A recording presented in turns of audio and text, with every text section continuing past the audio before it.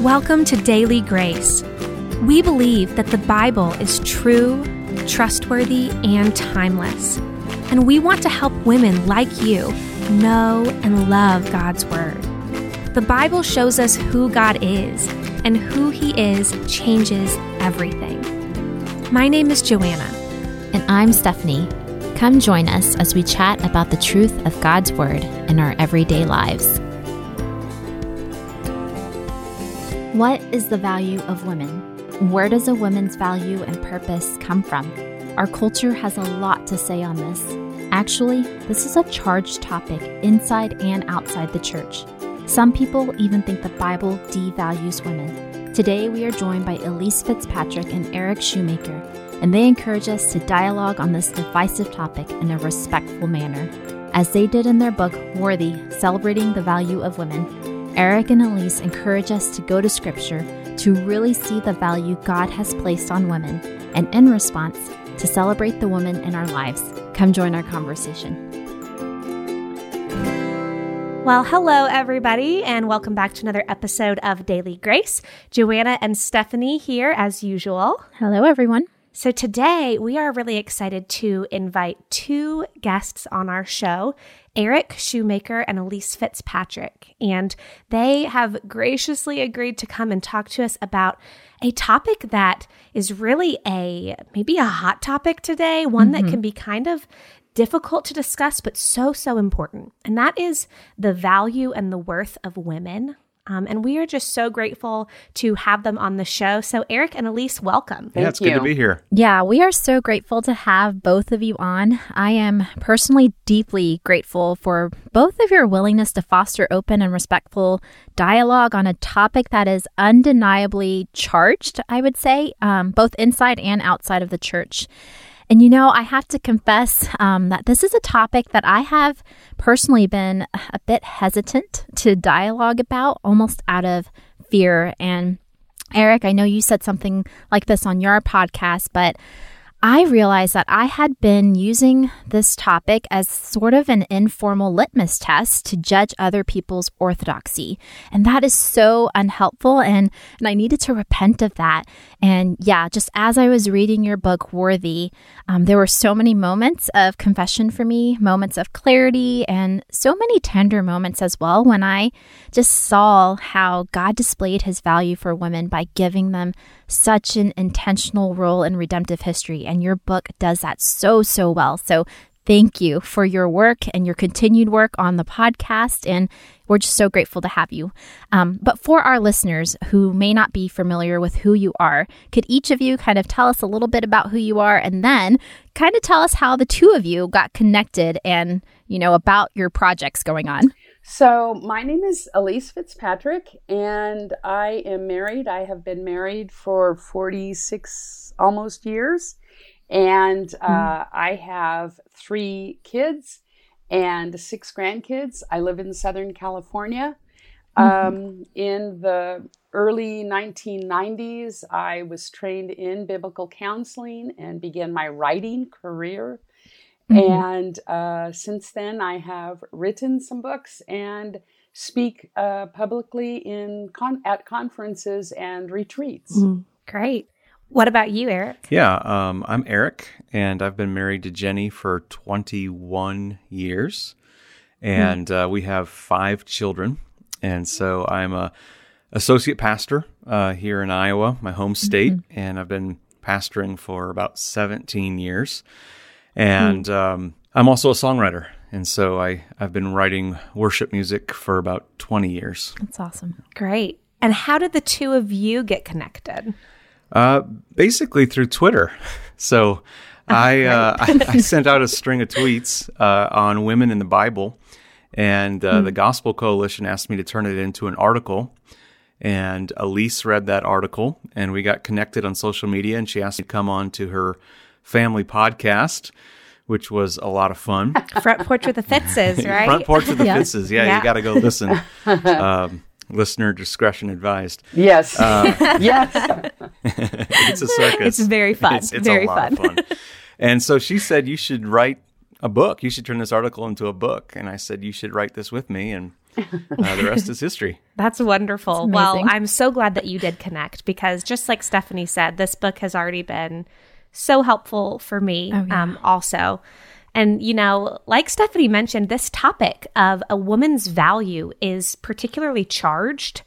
And, as I was thinking about that, I was just kind of wondering, why is that? Why is it that this topic tends to cause such division? So I was wondering if you all could share what is kind of the cultural climate, both inside the church and outside the church, that we are stepping into when we embark on this kind of conversation. Yeah, the climate is very much charged inside and outside of the church. And so outside of the church, you have, I forget what wave of feminism we're in now, but some of the conversations that the church is having are absolutely foreign to the culture outside of the church, in terms of the questions about so-called roles and that sort of thing.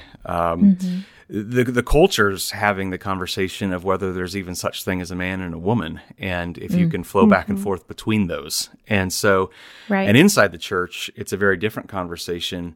And often that conversation is around the topic of these roles. What are women allowed to do and not do, and that sort of thing, and how do they fit into ministry? And, I think at the heart of it all, this is a gospel issue. And what I mean by that is both inside and outside the church, we are looking for affirmation and approval. And outside of the church, the world is saying, you can't define me. You can't tell me what I am. You can't tell me what to do. And I get to affirm and approve of myself. And inside the church, we have these doctrinal distinctions. And I would define these as secondary, but a lot of people, I think, have made these primary, first level order orthodoxy. And when someone comes along and says, you're wrong on this, or I see things differently, I think sometimes we find our approval and our affirmation with God based on our theological correctness. And so it's threatening to us when someone disagrees with us. And for some reason, this is a really hot button issue for people to disagree with us on. And I think, when we look at the gospel, that Christ lived for us, he died for our sins, he rose from the dead, and God gives us free and final justification, his declaration of righteousness, his approval through the imputed righteousness of Christ when we trust in him. That should free us to be able to ask the question, am I wrong? Am I missing something in my application or my beliefs? And I think for some reason, this issue can become a substitute gospel. Yeah, I think you're right. I think this is like a gospel issue. And, Eric, something that you said on your podcast, which we will link in our show notes for people to check out, was how experience is normative, how each of us has a unique story and we have our own fears and biases, and that can kind of color how we approach this topic. So with that in mind, what can we do to posture ourselves in such a way to gracefully and graciously engage in these conversations that have the tendency to be so divisive? So either one of you could answer that one. Yeah, thanks. Thank you. That's a really wonderful question. I think that's what we need to continue to be asking ourselves as we enter into conversation about the value of women, which is how can we have this conversation without having a knee-jerk sort of reaction or thinking that somehow if we even have the conversation, what we're doing is sliding down some slope into feminism or whatever. And what we're trying to do, James writes in James chapter 3, he says, the wisdom that comes down from above is first pure, then peace-loving, gentle, compliant, full of mercy and good fruits, unwavering, without pretense. And the fruit of righteousness is sown in peace by those who cultivate peace. So in other words, whenever I enter into this conversation, I want to ask myself, am I seeking to be peace-loving, gentle, compliant, pure, full of mercy? Full of mercy. And so when I talk with people who want to fuss about this, I need to remember the very things that Eric was just saying, which is these are probably people who have found their righteousness in their view of this issue. And so that's why we don't get most of our pushback from men. We get some pushback that we get from women. And the reason that I think that we're getting that is because we're afraid that if we come off of this issue at all in any other way than the way that it is normally talked about in very conservative circles, that somehow we're losing our identity. We want to be the right ones. We want to be the ones who get the Bible straight. We want not to be like the world. And if we're trying to find our identity in that, rather than in the righteousness of Christ, then we're going to fuss. And, we're not going to be compliant. We won't even want to be compliant because it terrifies us to think that somehow maybe we've gotten our identity wrong. Yeah, that's such a good point. And, that's not to say that we shouldn't try to understand Scripture rightly, because we should. There is an intended meaning of the text. We do believe that it is inspired by God and it's our authority on truth, and that we should work towards trying to understand what the text of Scripture is actually saying and what it means.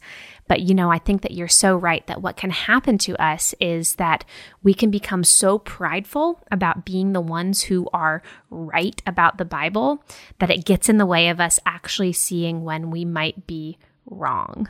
And so we need to approach Scripture with a humble heart and a humble mind so that we can see what is it that God is actually saying here in the text. And I think that's the difference between valuing a right understanding of Scripture versus our identity being rooted in the ones who are right. Because I completely identify with that fear of that slippery slope. Yeah, me too. Oh, well, if I say this, or even if I use this kind of terminology, then either that's going to be perceived as a certain viewpoint, or maybe I am going to go too far in the other direction. But I love that we have that freedom to approach God's word with humility and to see what He has to say about these things. And so I'd love for us to jump into that. First off, where does a woman's worth come from? Why is a woman valuable? Well, I think that's the key question in this discussion. And I want to say first where it doesn't come from. It doesn't come from what she does.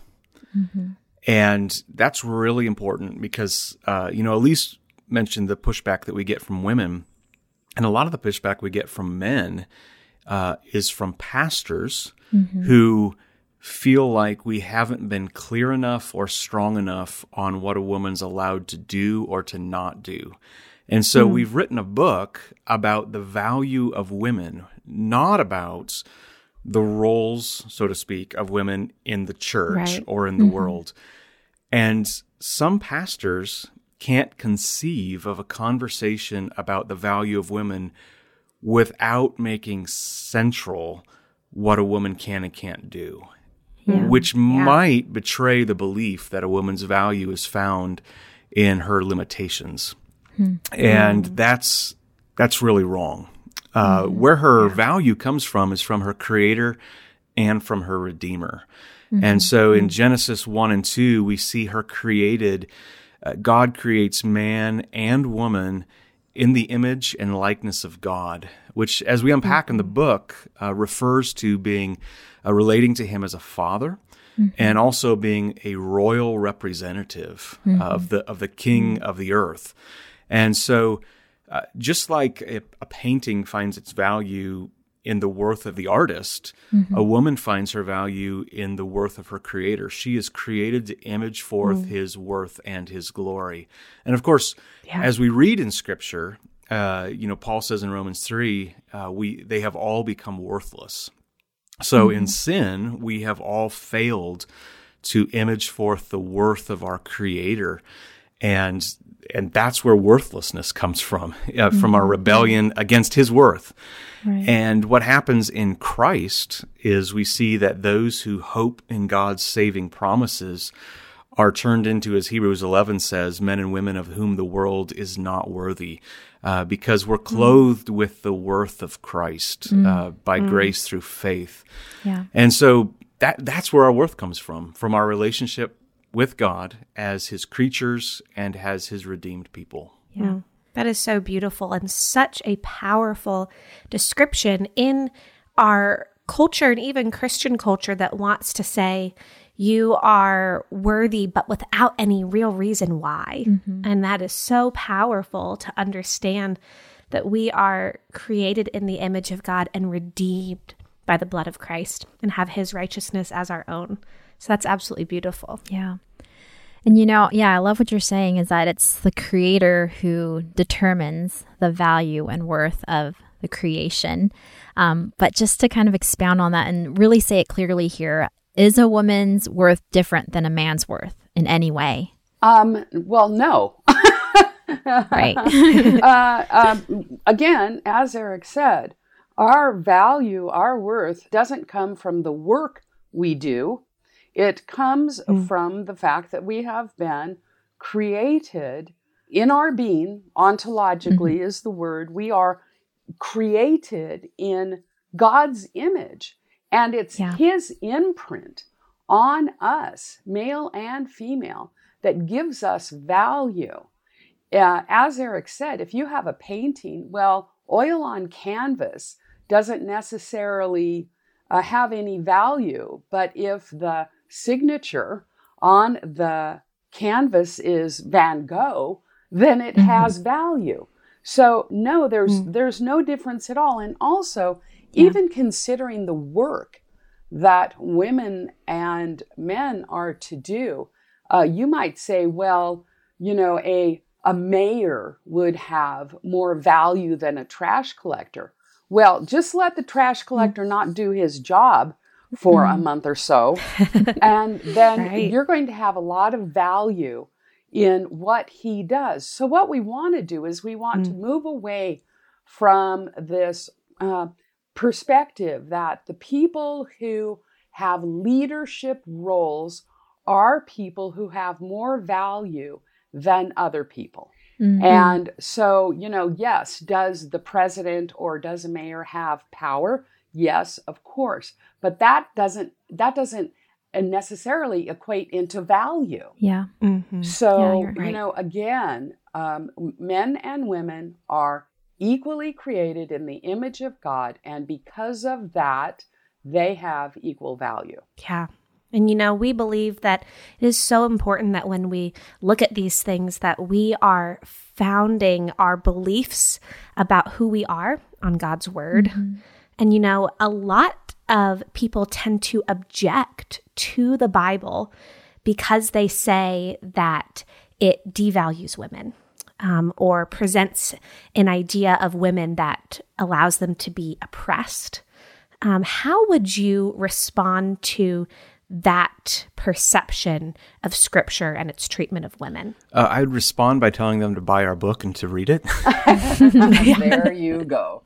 I agree, for sure.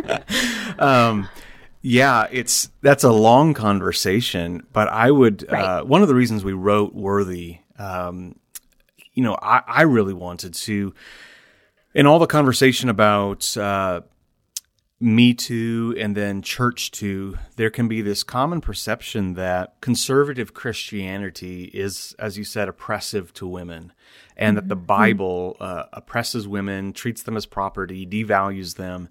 And I want to show, Elyse and I want to show that you can read the Bible as conservatives from cover to cover, Genesis to Revelation, taking the Bible on its own terms as the inspired and authoritative Word of God, And what you have at the end is a message from cover to cover that values women just as much as it values men.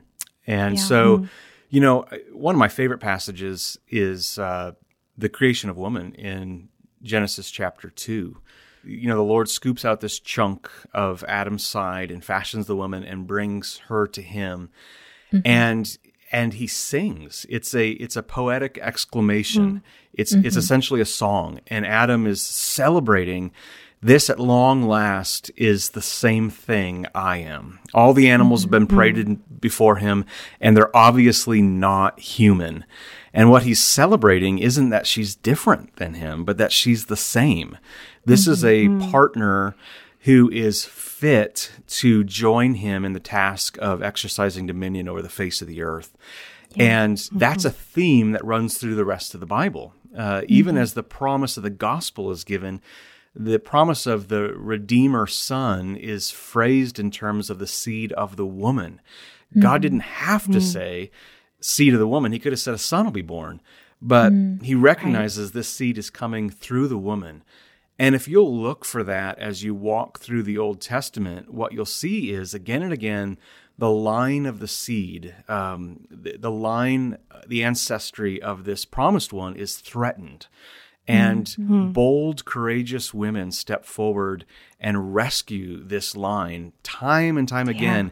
The Old Testament storyline wouldn't continue if it wasn't for this blessed alliance between men and women. And you get into the New Testament and you find a group of women that are with Jesus. The Gospels say wherever he went, and they supported him out of their own means. The only financial support we know of for Jesus' itinerant ministry is these women. And they're, in a sense, partners with him as he goes on. And then you move into the church, and Paul is greeting women and thanking women for their service, and he's calling them partners with him. He's sending Phoebe with a letter to the Romans and saying, receive her in a manner worthy of the saints. And then you get to Revelation, and you have the church who's depicted as the bride of Christ, and she is going to reign with him forever. And so from beginning to end, the Bible is seeing women as integral.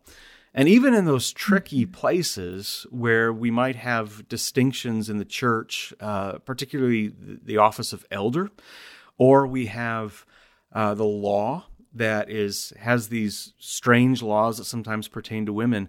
I'd say in the law, what we're seeing is God is actually in the ancient Near East elevating the status of women, and he's making sure that in his laws she's protected and can't be abused and thrown away.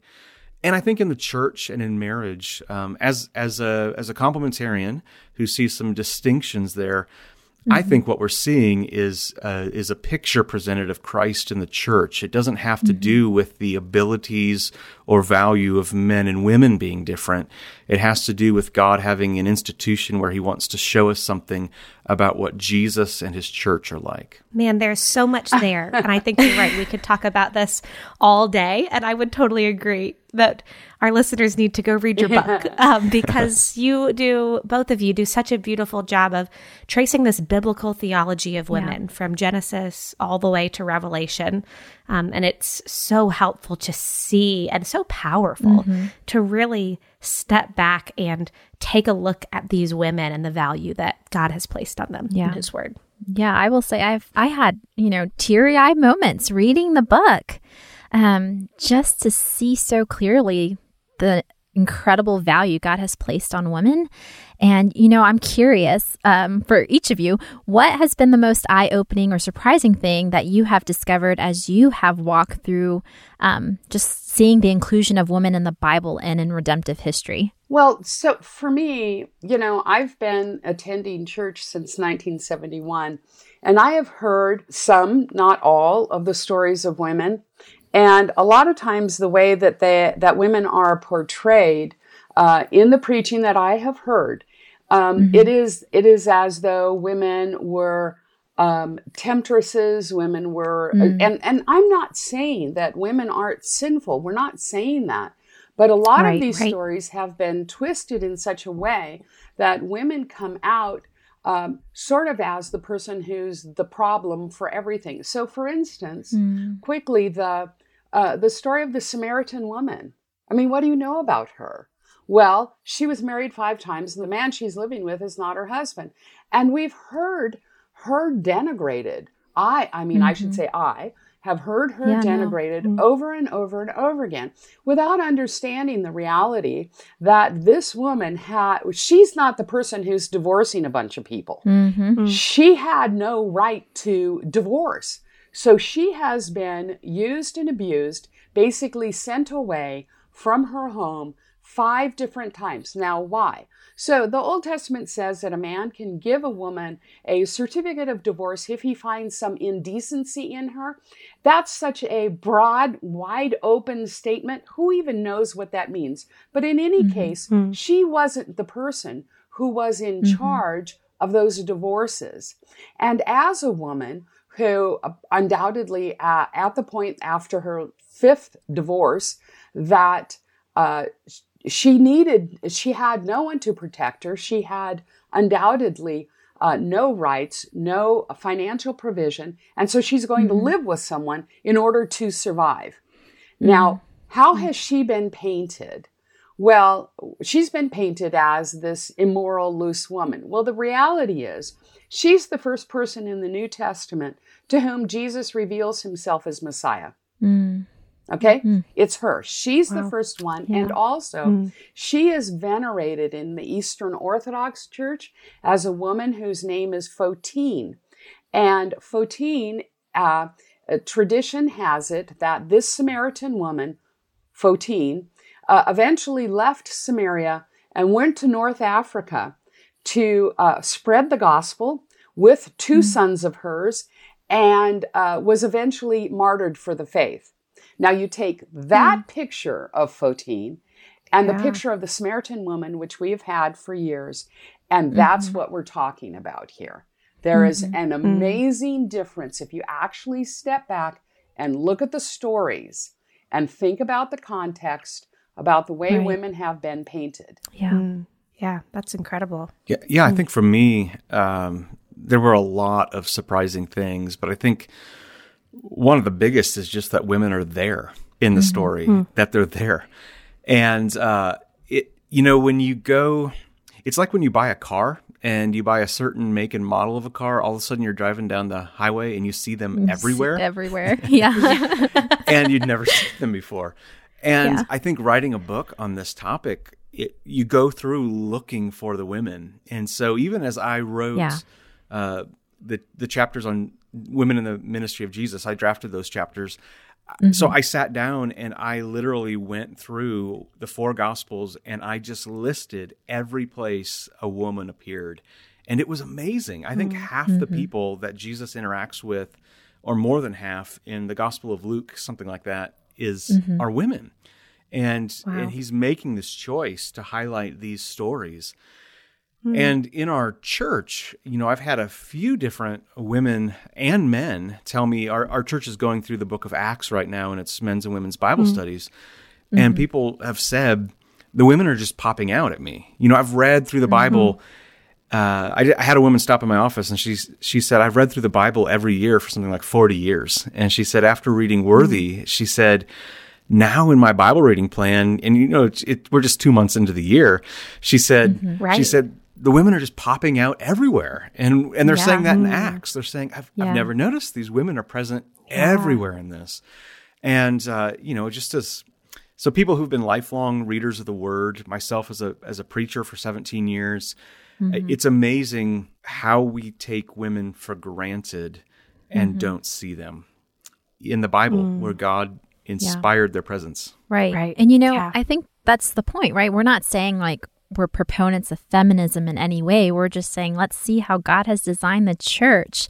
And something you say, Elyse, on your podcast is we don't want to squander the gifts that God has given his bride, and we need each other. We are the body of Christ. And so, I'm the same way as that lady. Just after reading your book and now, going back to the Word, it's amazing.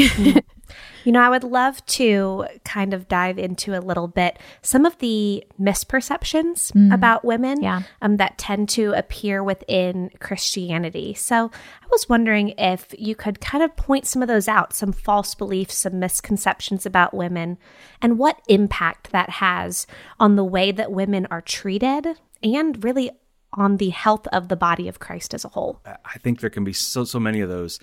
Elyse mentioned earlier that sometimes women are presented as temptresses, seductresses who are out to mislead us. And I think some of that occurs just from when you look at the passages about the fall and the curse that's coming.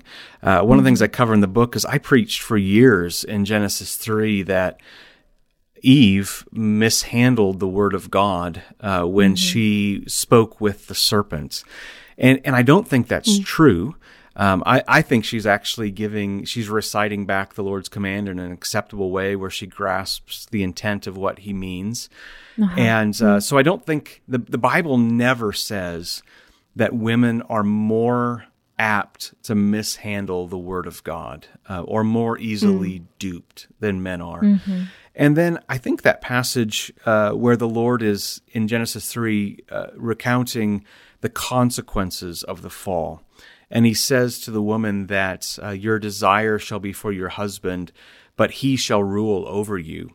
I've always interpreted that because I was told what it meant was that she will have this desire to usurp him and to rebel against his leadership. And in response, he's going to have to rule her, either meaning he's going to have to subdue her or he's going to be harsh in his response to her. And there's a reason for that interpretation, because in a few chapters, the Lord says to Cain, sin is crouching at your door and its desire is for you, but you must rule over it. Yeah. And so the desire there is taken as it wants to overcome you and conquer you. But I think the desire is used more in the sense of where that word appears again in Song of Solomon, where this woman has a romantic, affectionate, covenant desire for her husband that's right and good. And so as I looked back, just as at that text in its original context, which is where we always start when we interpret the Bible, it's in the middle of a set of verses that are all poetry. And in the context, what's happening with the man and the woman is the Lord is speaking about good, created desires that they have, and the frustration that's going to come as a result of the fall. And so the man has the good desire to cultivate the ground and to eat bread, but it's going to happen by the sweat of his brow, and thorns and thistles are going to grow. What's going on with the woman is she has a right desire for her husband. She has a right desire to have children, but that's going to be frustrated because he's going to rule over her in a harsh way. He's not going to cooperate with her desire, and childbearing is going to be painful. The pain is going to be increased. And I think if we make her desire a negative and sinful thing there, we actually ruin the parallel way that Hebrew poetry works. I think we do violence to the text. Yeah. And so how that plays itself out is if you believe that about women, that they are by nature usurpers who are out to overthrow men, then as a pastor, you become suspicious of the women in your church who have strong voices, who point out what's wrong, who bring to you scripture and they have observations from it and they want to speak into things in the church. You automatically see her as this, not a partner, not part of a blessed alliance. You see her as a threat. I think that can come out in, I know this is a hot topic, but the Billy Graham rule, where a man won't meet with a woman alone, even in public, to have coffee with her or lunch with her because of appearances, because she might tempt him, those sorts of things. There can be a wise place for that. I think Billy Graham had wise reasons for that. But we can begin to treat women as only being snares that we have to watch out for instead of gifts who are helps to us and partners with us. Yeah. Could you guys flesh that out a bit more practically? How should seeing the worth of women and men, as God, the creator of mankind, does really transform the way we live and interact with one another? Well, I think, Eric, I love what you had to say about, the whole mindset that I think is just rife in the church, which is that women are easily deceived. I mean, I've heard that my entire Christian life. And so in order to help people respond to that, the first thing would be to really push back against that, and to do so in a God honoring and humble way.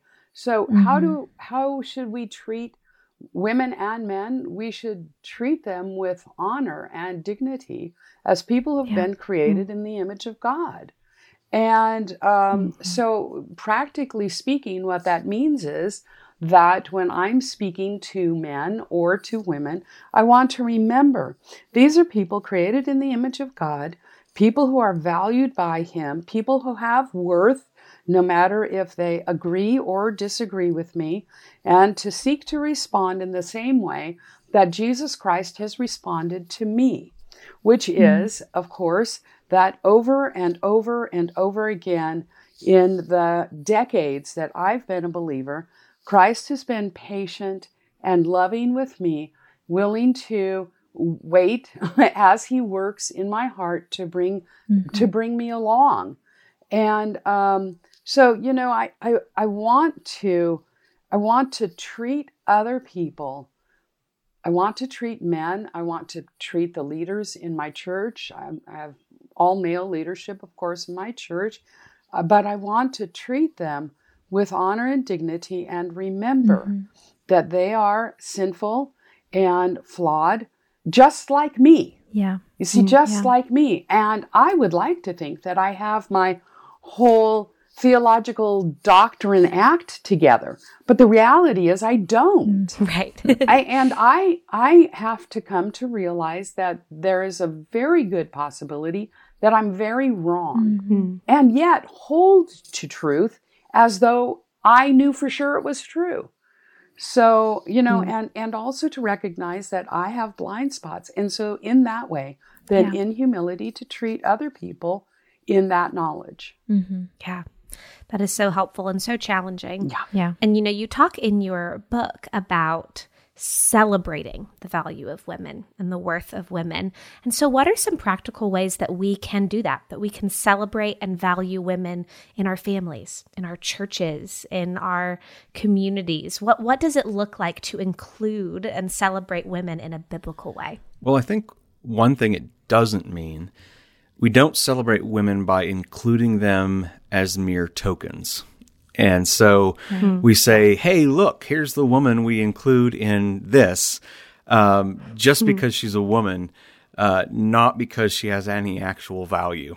I think that's actually insulting to women. Yeah. So, in my church, when I am up for preaching, I will often send an email out to 5 men and 5 women in the congregation a week ahead of time and ask them to read through the passage and reply to me with helpful observations on the text, application to their place in life. In our services, we have our music team helps to read the liturgy. And so I have women reading the leadership parts of that, doing the scripture reading. I have women who write our church's Sunday morning liturgy, and they don't write it because they're women. They write it because they're good at it. But I include women in the list of people I consider who would be good at this, and not just because they're women. I think, in our families, giving meaningful responsibility to my wife and to my daughter, and valuing them for what they can do and be, again, not as tokens, but because they actually have these skills and this wisdom to be able to do these things. And likewise in our communities, I think as we look for the ways that women are included and helpful, and I think also listening to them is a really practical way.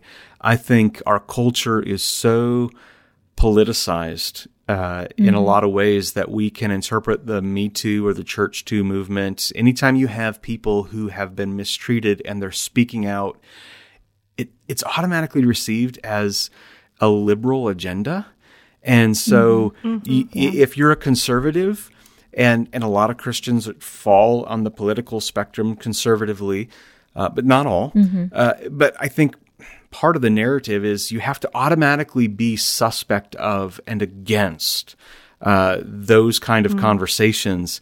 And a few years ago, the guy that was choked to death in New York City, the black man that was selling unlicensed cigarettes. Yes, Eric Garner, right? Right. I started to watch those videos of the Black Lives Matter that were coming up in that movement. And I'm watching these videos and I'm going, I cannot conceive of any reason this person should have died in this situation. And there was a time in my life when I would have never believed it. I would have searched for every excuse to excuse the white police officer. And so I know why my black friends are saying, hey, no one's listening to us and something's wrong here. And that made me want to listen to women as well. And so I've sent out letters to women in my congregation with questions and invited them, hey, can we sit down and have coffee? And I just want to hear what it's like to be a woman in the church. And it has been so eye-opening just to shut my mouth and listen. And I think that's a really practical way we can honor women. Yeah. Thank you so much for, being willing to share those things. You're not alone. I mean, even me as a woman, kind of have just had those similar experiences, and I think you're right. We just have this fear we just think that if we engage in these conversations, if we're just open to these dialogues, that we're playing into the cultural narrative, but that's not true. We're just fighting to have a high view of God and in turn have a high view of his image bearers and those made in his likeness. And many of us have been in situations, I think, where we have experienced the devaluing of women, or maybe have noticed women being treated as maybe of secondary importance. So how do we personally move forward from, any mistreatment due to gender? Is there a way to graciously and lovingly address those issues in hopes of change? Well, that's such a great question. And that's what we're really hoping, that the book and our podcast and the things we're doing, of course, what we're doing with you here today is we can't move past these things until we're actually talking about them with each other and not assuming the worst about someone. So if someone says, oh, I was abused in church, to not then automatically make the worst assumption. And but for us to help people who have been in those situations is, to listen. And, I really appreciate what Eric was saying about racism. And it was a couple of years ago, my daughter came to me and she said, Mom, you need to start reading because you don't know what's going on. And I started reading, and we started talking to people who were people of color, just to listen to their stories. And that was so important. So for me to begin to understand, all right, these are the presuppositions I have come to, and I need to allow them to be challenged. And again, the only way we will be willing to do that is if we, first of all, find our identity in Christ. If I find my identity in my rightness, my conservatism, my republicanism, my conservative church isms, if that's where I find my identity, then I'm not going to want to listen or even be willing to say, hey, I might be wrong. So also then, if we're trying to help people to, again, remind people to find their identity in Christ and to acquaint themselves with the truths about how God and Jesus in particular interacted with and loved women. Just again, as Eric said, the ways that women, and particularly Luke, he loved to write about women for some reason, the way that they're talked about in Scripture. And then to really ask for wisdom, Lord, help me to know how to go forward with my concerns. Because what we don't want to do is we don't want to go forward in such a way that what we're actually doing is pushing the conversation backward. But then on the other hand, what we don't want to do is not move the conversation forward. And sometimes, and that's why we have to ask for wisdom. And again, James tells us, if we ask for wisdom, we will get it. We have to ask for wisdom and say, Lord, help me to know how to say the things that need to be said now, and how to say them in a respectful and humble way, and yet to be courageous enough. And you got to think again about Fotine and how courageous she was, knowing her reputation in Sychar, to go back and tell the men, here's the Messiah. So somehow to have that courage, the willingness to lay down your life, take whatever hits you're going to take. And both Eric and I knew when we began to write this and are experiencing it, that we're going to take hits for this, but to be willing to do it for the sake of our sisters, and then to get help. Some people may really need help to know how to say what has happened to them. And I would encourage them to do whatever they need to do to get help. Yeah, that is so powerful. Man, I wish we just had all day that we could sit and talk with you both, because this is such a rich and deep conversation. And I feel as if we've just scratched the surface. And I'm so excited about the conversations that this hopefully will start. Yeah. I think you're so right. We have to start by talking about these things. And I really believe that you two are doing such an amazing thing by God's grace of starting these conversations in a way that honors Him and honors men and women alike. Thank you. And, before we let you go, we like to ask 3 fun questions of all of our guests just to help to get to know you a little bit more. So if you're willing, we would love to hear, first of all, what is a current favorite thing of yours? Right now, for me, I think it's Mr. Rogers' Neighborhood.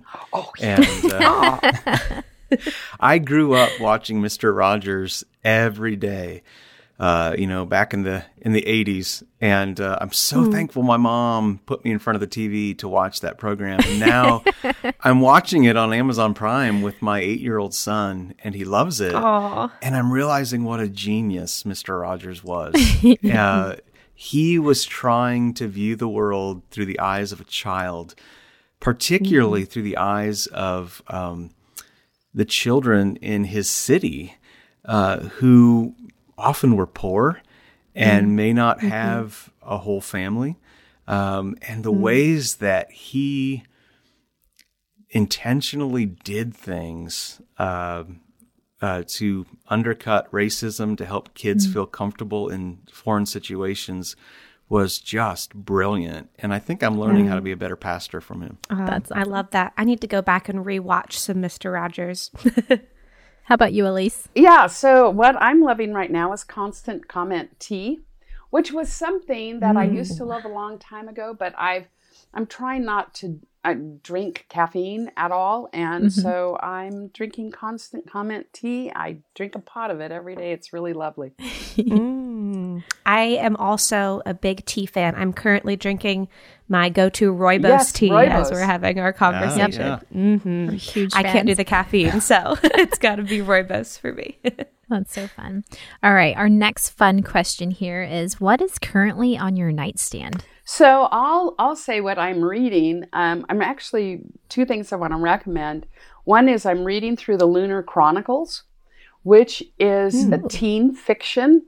And the author has taken all of the princess stories, all of the fairy tale stories, and brought them up into actually science fiction.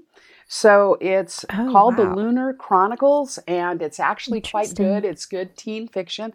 And then I also want to really quickly recommend the Christian Standard Bible, the CSB Study Bible. That is now my go-to Bible. So Christian Standard Bible. Cool. Love it. That's actually the version that we use in all of our Bible studies and on our app and everything. It's great. Yep. Yeah. Mm-hmm. What's on my nightstand, my wife would tell you, a tower of books that's threatening my life. Should it fall in the middle of the night, and a lot of dust bunnies. But a few things that I'm reading right now. I'm trying to make my way through Little Women, and because my daughter told me I had to read it. Now, have you gone and seen the movie I yet? have not. Last I heard, you hadn't. I have not. I haven't either, actually. It's good. But I've heard it's really good. It's very good. And I wanted to take my daughter to go see it. So I don't even know if it's still in theaters in my area, but Yeah, I don't It know. might not be. we'll see it at some point. Yeah. It might not be, yeah. So, but the other thing I'm reading right now is an advanced copy of Amy Bird's book, Recovering from Biblical Manhood and Womanhood. And I think it comes out in early May. And it's going to be controversial. She is going to take a lot of pushback.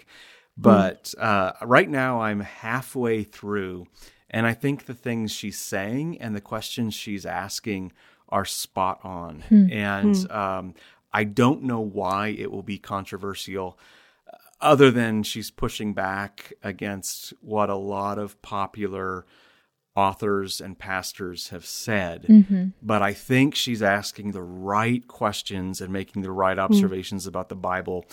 And I think whether people agree with her or disagree with her, at the end of the day, she needs to be taken seriously. And conversations need to be started from the things that she is getting at in that book. It's really good.